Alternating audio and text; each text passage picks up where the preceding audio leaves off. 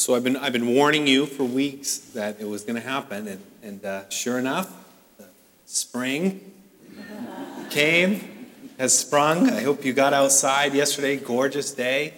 I was able to go for a bike ride. I went for a walk through the bird sanctuary at Phillips Academy with my wife. My poor children had to go to school yesterday on Saturday because of all the snow days. Poor kids. Saturday morning, the school bus comes. The school bus goes. You should have seen, if you were downtown Andover yesterday, there's parents with matching t-shirts. And it's with hashtag schools in, parents out. Because there was no sports in town. There was nothing. Saturday morning, parents going restaurant to restaurant and walking around. And it was quite a sight. Blossoms, trees, on the trees. Beautiful thing. So, and the kids made it home from school. They were fine. But think about blossoms on trees. If you go by an apple orchard this time of year, beautiful apple blossoms. Just little pink and white apple blossoms everywhere. And those blossoms shrivel up and they become fruit. And you get your apple and it's beautiful and shiny and you look on the bottom and there it is. There's that dead flower, but it's been transformed into fruit. And that fruit with the power then to even grow a new tree or to be eaten and enjoyed. And it's just an amazing transformation. I was actually looking at diagrams of this week of, I'm thinking about fruit. So diagrams of flower to fruit and just how it starts and it grows. And an apple tree doesn't have a brain, yet naturally, just from that one flower comes the beautiful fruit, and it's just naturally forms. And this is the work of the Holy Spirit in us, and we call it fruit because and that really is a great image because it's something that transforms. That the Holy Spirit of God transforms us into something beautiful and good. Apart from God, without God, we are not transformed. We operate only in our flesh. And we've learned that our flesh, apart from God, desires things that are contrary to God's Spirit. And God's Spirit desires things for us that are contrary to our flesh. We are in conflict even internally with this. We cannot trust ourselves. Or when we do trust ourselves, it goes very bad. We need God's Spirit to come in and do that amazing work of transforming and bringing about true fruit. And that's what the Holy Spirit does. And then today, as we consider this idea, the one aspect of that fruit we want to think about is peace. The peace of God as a part of the fruit that His Spirit is producing within us. To understand peace, we're going to look back at a passage that we actually looked at recently, back to the book of Philippians, which we looked at in its entirety.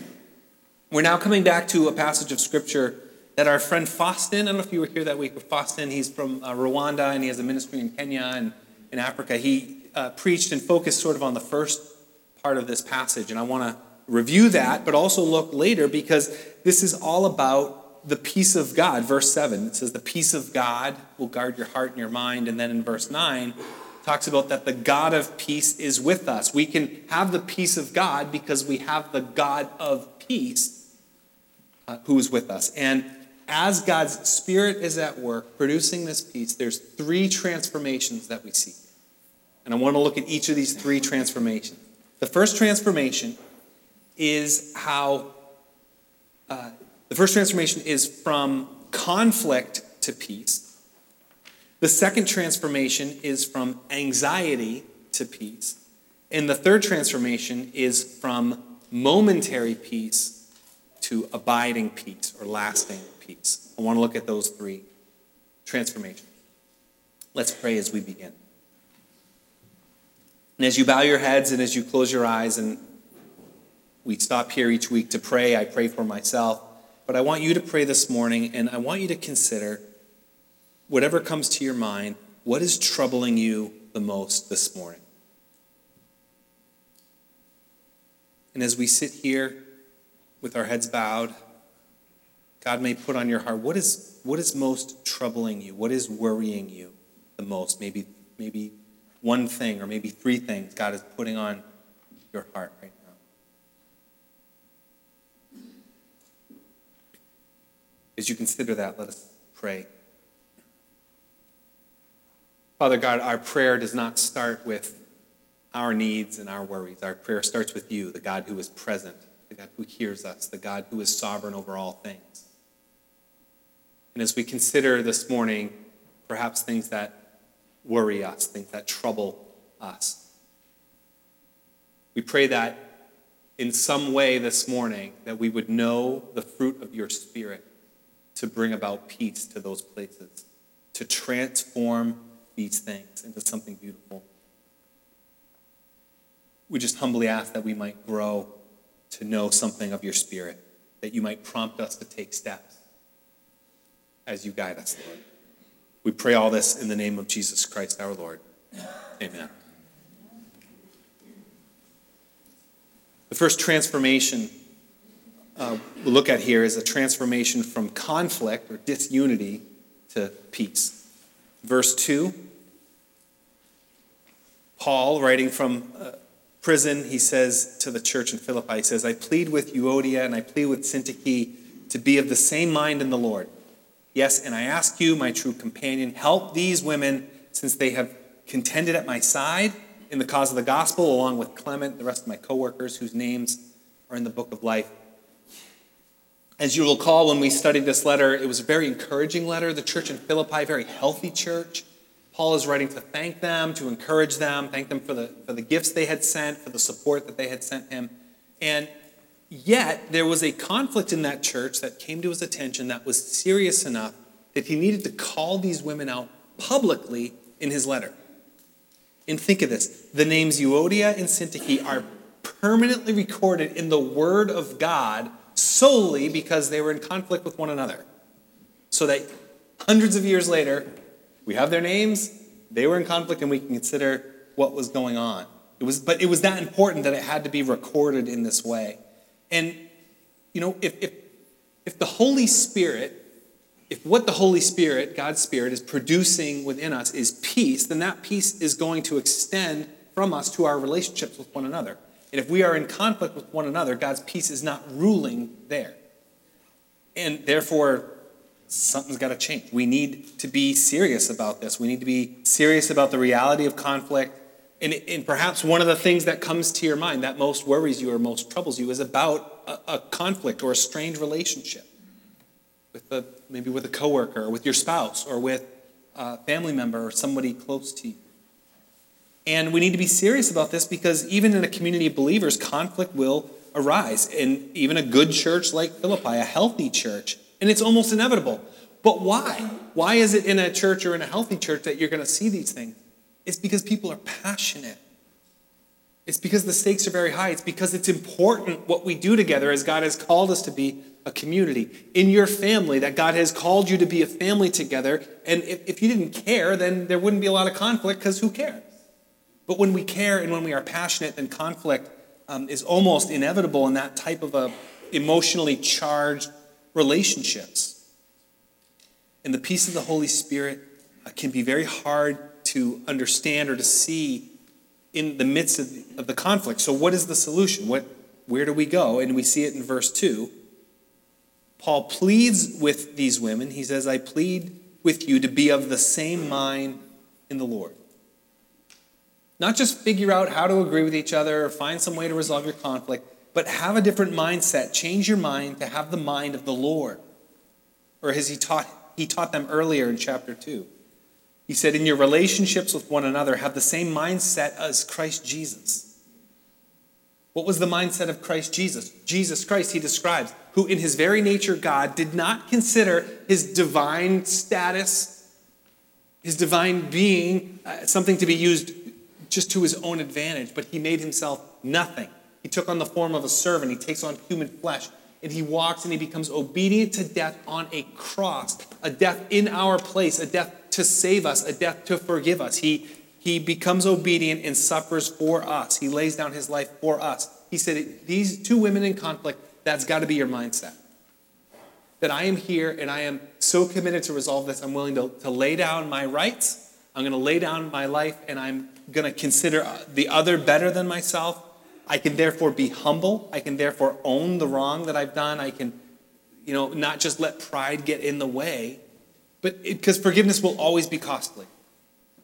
It will always cost something to forgive and to resolve conflict.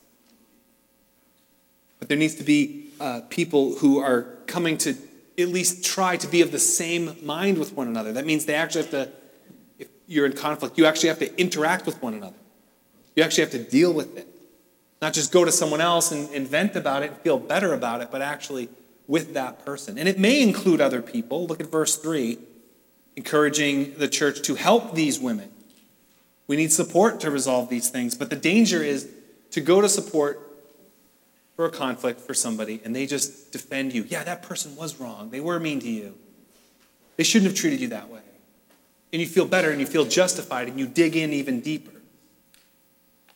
But the true help in reconciliation is to come together, not just to defend ourselves, but to seek to have the same mind.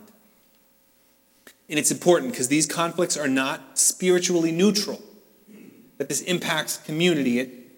It demonstrates what we believe about God. And these are key leaders here. These are two women who had contended with Paul. They are true believers. Their names, he goes out of his way. Their names are written in the book of life. These are true leaders and co-laborers in the gospel.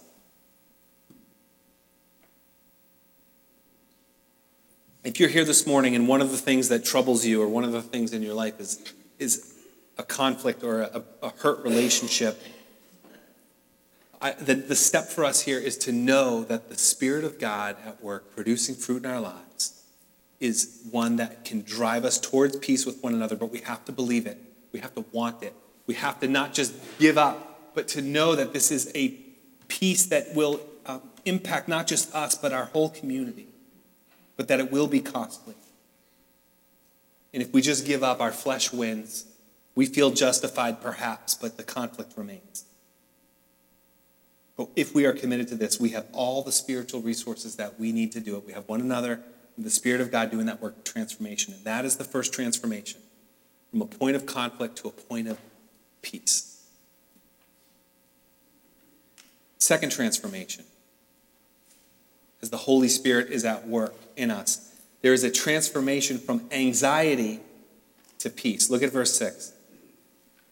Do not be anxious about anything, but in every situation, by prayer and petition, with thanksgiving, present your request to God, and the peace of God, which transcends understanding, will guard your heart and your mind in Christ Jesus. Okay, so verse 6 is almost unfair. I mean, really, do not be anxious about anything. This is a teaching. I mean, we all get nervous. There's so many things to be anxious about. Your health and your job and your family and your finances and your future. And I mean, you could just go through the list. There's plenty to be. Do not be anxious about anything. But we know anxiety is not good. Stress it's bad. It's bad for our health. It is destructive to the human body. And I get anxious about things. And recently I've been anxious. And you've experienced the kind of the flutter, the stomach thing. I used to. So I confess, I just shared this morning for the first time. And I used to get really, really nervous when I preach. And I still do. I still get a little butterfly. But in 2005, in the basement of this church, throwing up, I was so nervous about a sermon. And I didn't tell anybody that at the time.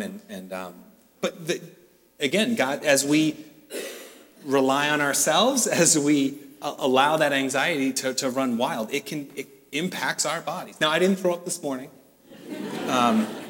Not yet, anyway. And again, that's a very minor thing. I got over it quite quickly. But people who have cardiac issues and other major health concerns, and actually there are forms of anxiety that are so crushing and debilitating that, without intervention, certainly God's Spirit at work, but to not be ashamed that we need help even from medical professionals and others. But this is more talking about the day-to-day anxiety and stresses of life, not that clinical debilitating anxiety. But either way, here anxiety hurts our bodies, and it also hurts the people around us. If you've ever lived with anxious people, or you have an anxious coworker, and the impact that can have. So what is the antidote? What is the answer to the anxiety of life? Do not be anxious about anything. What's the solution? The solution is prayer. In all things, pray. Give that baggage that you're holding on to the God who can do something with it and do something about it. And there's a direct correlation between the amount of worry that we experience and the amount of prayer that we do in our lives. There's this needing to bring our worries to the God of the universe who's sovereign over all things. And it's not just bringing our worries, but here it's don't be anxious, but in everything by prayer and petition with thanksgiving. So don't just feel the anxiety and say, God, here's what I'm worried about. But God, here's what I'm worried about, and I'm also going to pray what I'm thankful for. Because at any time you could find something to be anxious about. At any time you could probably also find something to be grateful for. Blessings that can be counted. The fact that you're alive and breathing today and you had the wherewithal to make it into this church, in this country, in this town, you probably have things to be thankful for. So with our worry, we bring our thanksgiving to God. That is changing our hearts. And God's Spirit is using this as we pray to transform our anxiety into his peace. At the end of the day, our worry and our anxiety, it shows us what we really believe about God. Am I in control, or is God in control? And the peace of God guards our hearts, and it guards our minds. The way to be anxious about nothing is to pray about everything. And there's the deep connection. Now, that's not new. And it may even sound oversimplified depending on the level of anxiety that you feel. But isn't it really this simple? You I'll sit with somebody and they share a concern with me, and I say, can we just stop and pray about that? We pray about the concern, and they say amen. They look up and say, I feel so much better. We just stopped and prayed. The circumstances did not change in that moment. Yet there is a peace that could be felt in an instant through prayer. Doesn't mean your problems don't go away. Doesn't mean that anxiety will not be a problem in the future. It's just God has given this beautiful resource as his Spirit is transforming our anxiety into his peace. Third transformation. The third transformation is the transformation from momentary peace to abiding peace. And again, unless you suffer from sort of a chronic anxiety, my guess is that most people in this room, you have moments when you're worried, but you experience moments of peace in your life, and that's good. And the hope, though, we would all have is, wouldn't it be better if we had peace, if peace wasn't so fleeting, if it wasn't elusive, if it was an abiding and a resting kind of a thing? That we could be freed from this whiplash of worry and then peace, then worry again and then peace, and that we could have more of an abiding peace. And that's where verse 8 comes in. Look at this. Finally, brothers and sisters, whatever is true, whatever is noble, whatever is right, whatever is pure, whatever is lovely, whatever is admirable, if anything is excellent or praiseworthy, think about such things. Whatever you've learned or received or heard from me, put it into practice, and the God of peace will be with you. We can have the peace of God in an abiding and a remaining way because the God of peace is with us and abiding and remaining with us. And since God is with us all the time, he will never leave us or forsake us as we put our faith in him. What we can do then is think about God. We can set our minds to focus on the things that reflect God, things that are true and beautiful and right and noble and pure and lovely. And we focus our minds on those things, and it reminds us of the God. It points us to the God who is with us, the the God of peace. And his abiding presence makes these transformations. The conflict is transformed into peace. A worry is transformed into peace. And now that is a peace that is going to be growing and abiding. And there's a deep connection between our ability to focus our minds on these things and our actions that are going to flow from them. Again, in verse 9, verse 9, it's about thinking about these things and now putting them into practice. You know, it's all just based on the principle that there's patterns of thought that are good and helpful and drive us to good things, and there's patterns of thought that are negative and destructive and drive us towards bad things. And here, the thoughts that we have from God's Spirit are thoughts that are helpful and true and good thoughts, and not the negative and lies. I mean, just think of the negative, the opposite of these same characteristics in verse 8. You know, whatever is negative or destructive or false, dishonorable, wrong, polluted, ugly, shameful, careless, deserving of condemnation. You know, if you were to think about those things, you can imagine how that's going to impact your life. And the problem is, you go about your day-to-day life, and messages are going to come at you from every direction, right through your phone and through the internet and the things that you see and what you hear people say as you walk about the street, as you go to work, that there's going to be a mix of beautiful and lovely things, but also negative and destructive things. And what do we choose to meditate on? What do we choose to focus on and fill our mind with? And this is the difference between Christian meditation and traditional sort of Eastern meditation. Meditation traditionally is an emptying of the mind. You just, too many messages, too much noise, just empty your mind out. That's not Christian meditation. Christian meditation is a filling of the mind. It's focusing on the things of God. It's focusing on the character of God and dwelling on that. It's very biblical. David in the Psalms, he says, on your word I meditate day and night. It's taking what you see of God or something that reflects God because of its beauty, because of its excellence, its praiseworthiness, and you fill your mind and you focus on that thing. And that will, and again, this kind of sounds like pop psychology, but the Apostle Paul is not a psychologist or a psychotherapist, working with a client, saying, don't dwell on the negative thoughts, think positive thoughts, and focus on those things. And there's studies, again, this is not, just secular understanding of these things. If you think positive thoughts, it will lead to positive action. If you think positive things and visualize positive things, it enhances your job performance.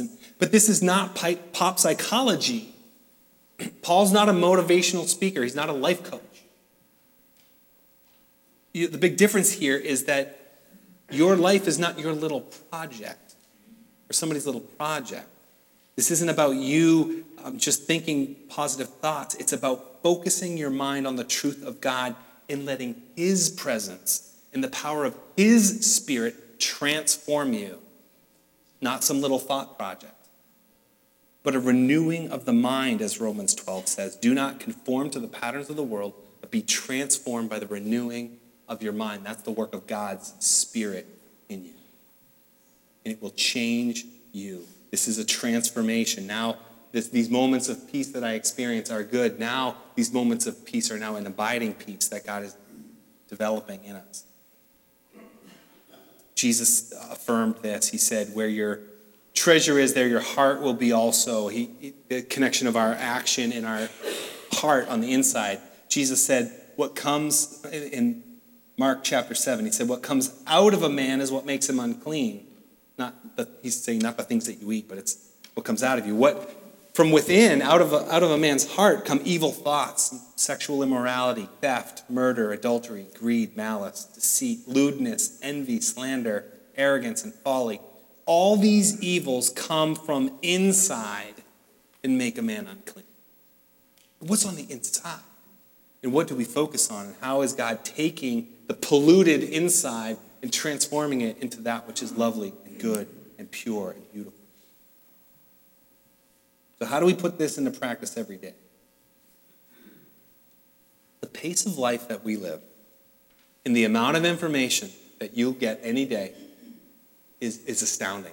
And if we don't stop if we do not still ourselves to take a moment out of your day, to take Sabbath out of your week, to take time to focus on that which is good, and away with the things that are opposite of that. We need to be still and know that he is God. What are the first things that we look at in the morning? How are we recognizing that which is beautiful and good and focusing our minds? Because all these other things are going to come at you at the same pace. And as we focus our minds this way, we see that the God of peace is with us. And we think of his character and things that reflect his goodness. And this fleeting peace becomes an abiding peace.